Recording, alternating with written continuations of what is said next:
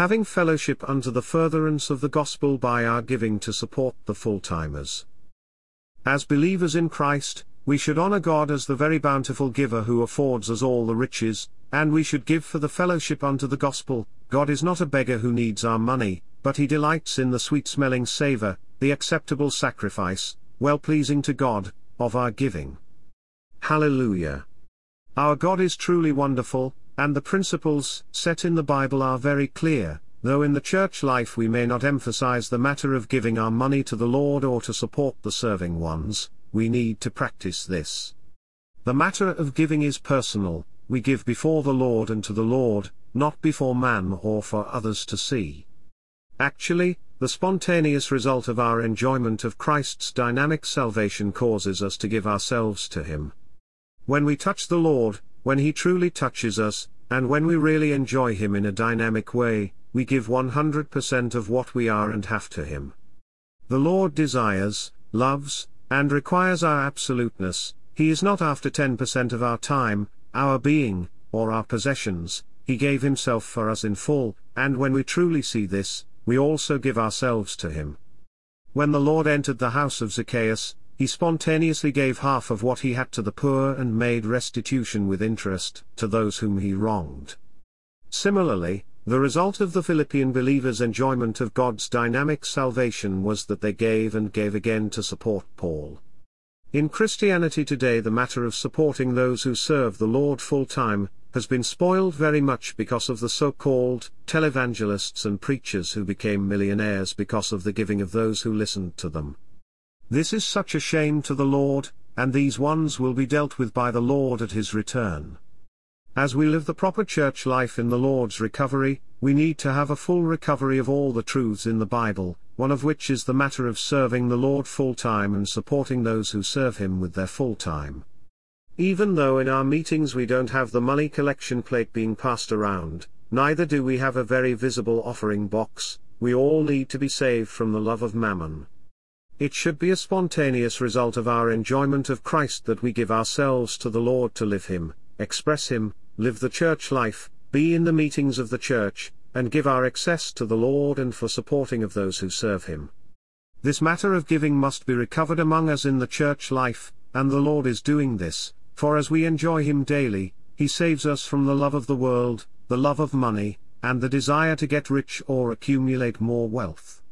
Even more, the Lord as the serving one puts in us a desire to serve Him whether we keep our job or drop our job, and He in us enables us to give and give and give, not being entangled by money or riches but simply giving to the Lord for the needs of the church and for the fellowship unto the gospel. Honoring God as our bountiful giver and giving for a sweet-smelling savor well-pleasing to God. In Phil. 4 Paul rejoiced in the Lord greatly because the Philippian believers caused their thinking for him to blossom anew and sent him a gift. V. 10.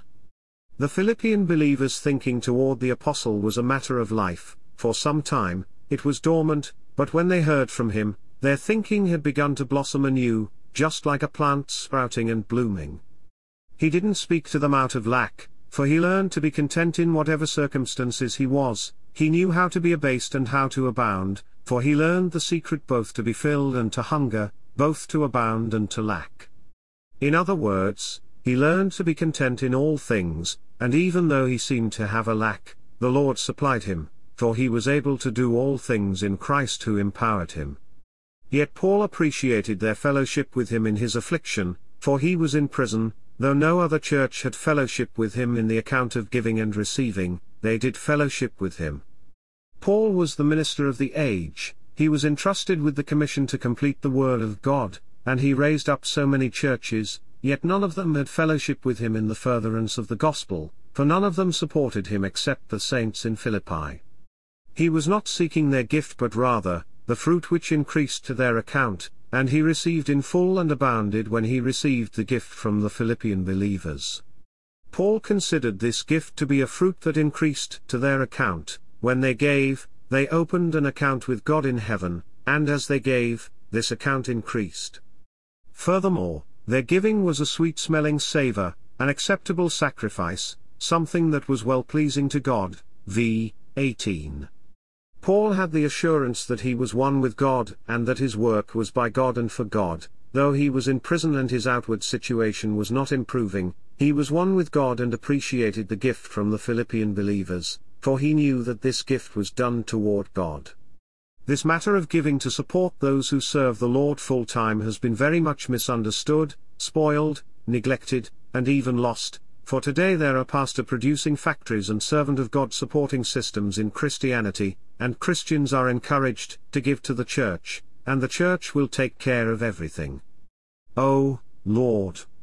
May we realize that our giving to the Lord and to support those serving Him full-time is a sweet-smelling savor, an acceptable sacrifice, something that is well-pleasing to God. Our giving is a sacrifice on our side, but it is a sweet-smelling to the Lord. God is our bountiful giver, and He affords us all that we have. He doesn't need our money or riches, but He appreciates when we give not just 10% but all that we have. We need to honor God as our bountiful giver who affords us all the riches, realizing that it's up to Him whether we will be rich or not. It's not that we plan what we have and earn, it is of the Lord. We need to simply labor day and night, and God will follow our labor to bless us not for our enterprise or getting richer, but for the spreading of His kingdom. As He blesses us, we need to give. Our giving needs to be generous. When we give to the Lord and before the Lord for the supporting of those who serve Him full-time, He is satisfied and well pleased, for this is an acceptable sacrifice.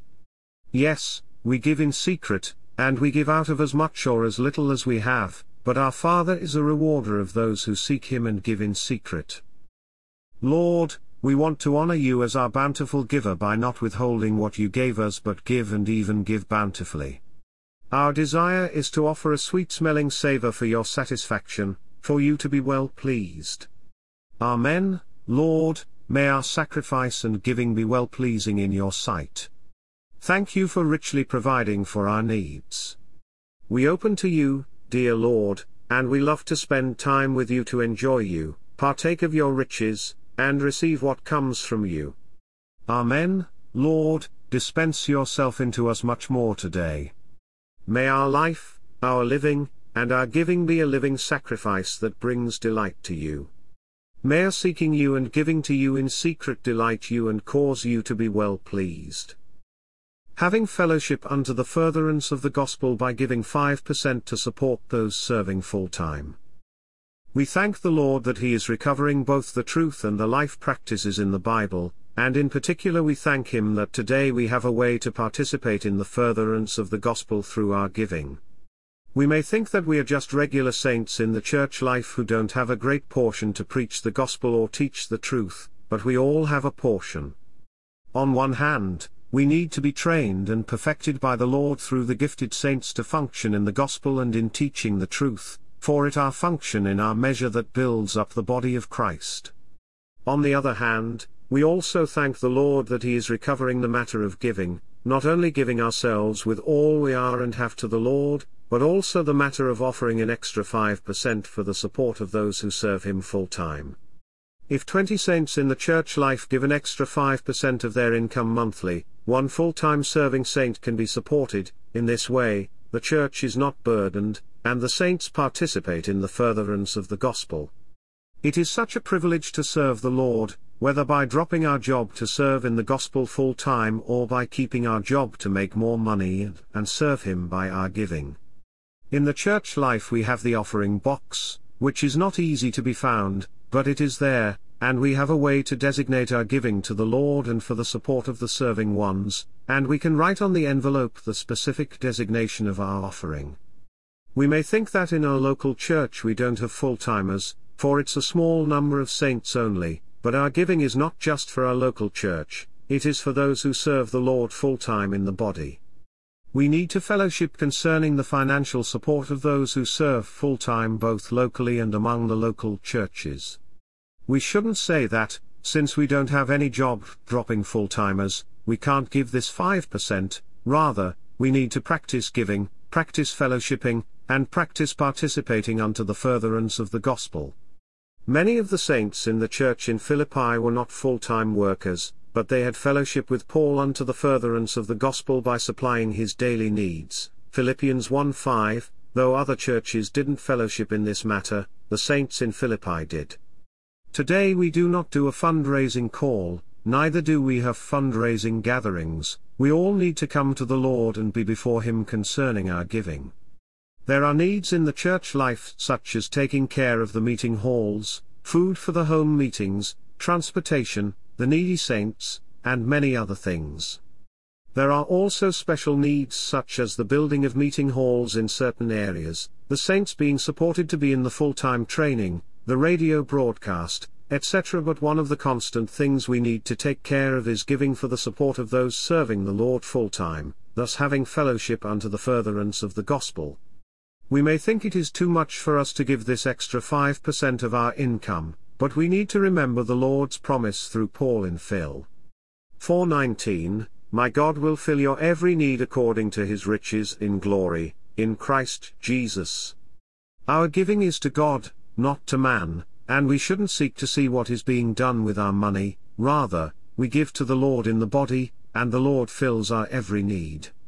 We give according to our means, but He fills our needs according to His riches. We give from our lack, but He gives and blesses in glory, in Christ Jesus. Our giving is in secret before the Lord, but it is rewarded by our being in Christ Jesus, in the organic union with Him. Hallelujah. Lord Jesus, thank You for the privilege of participating in the fellowship unto the furtherance of the gospel. Thank You for allowing us to participate in the furtherance of Your move on earth through our giving. Amen. Lord, may we be before You concerning what we are, what we have, what we buy, what we save, and everything that we do. May You be the Lord in us, and may we serve You with all we have and are. Spread in us and spread through us. Grant us to be part of the spreading of the gospel in this country and throughout the earth. Amen. Lord, we give ourselves to You for Your need, for Your economy, and for the furtherance of the gospel so that You may spread in us and through us until You gain the whole earth. We do not want to hinder Your move by not giving or not praying. We give ourselves to You with all we are and have for Your up-to-date move on earth.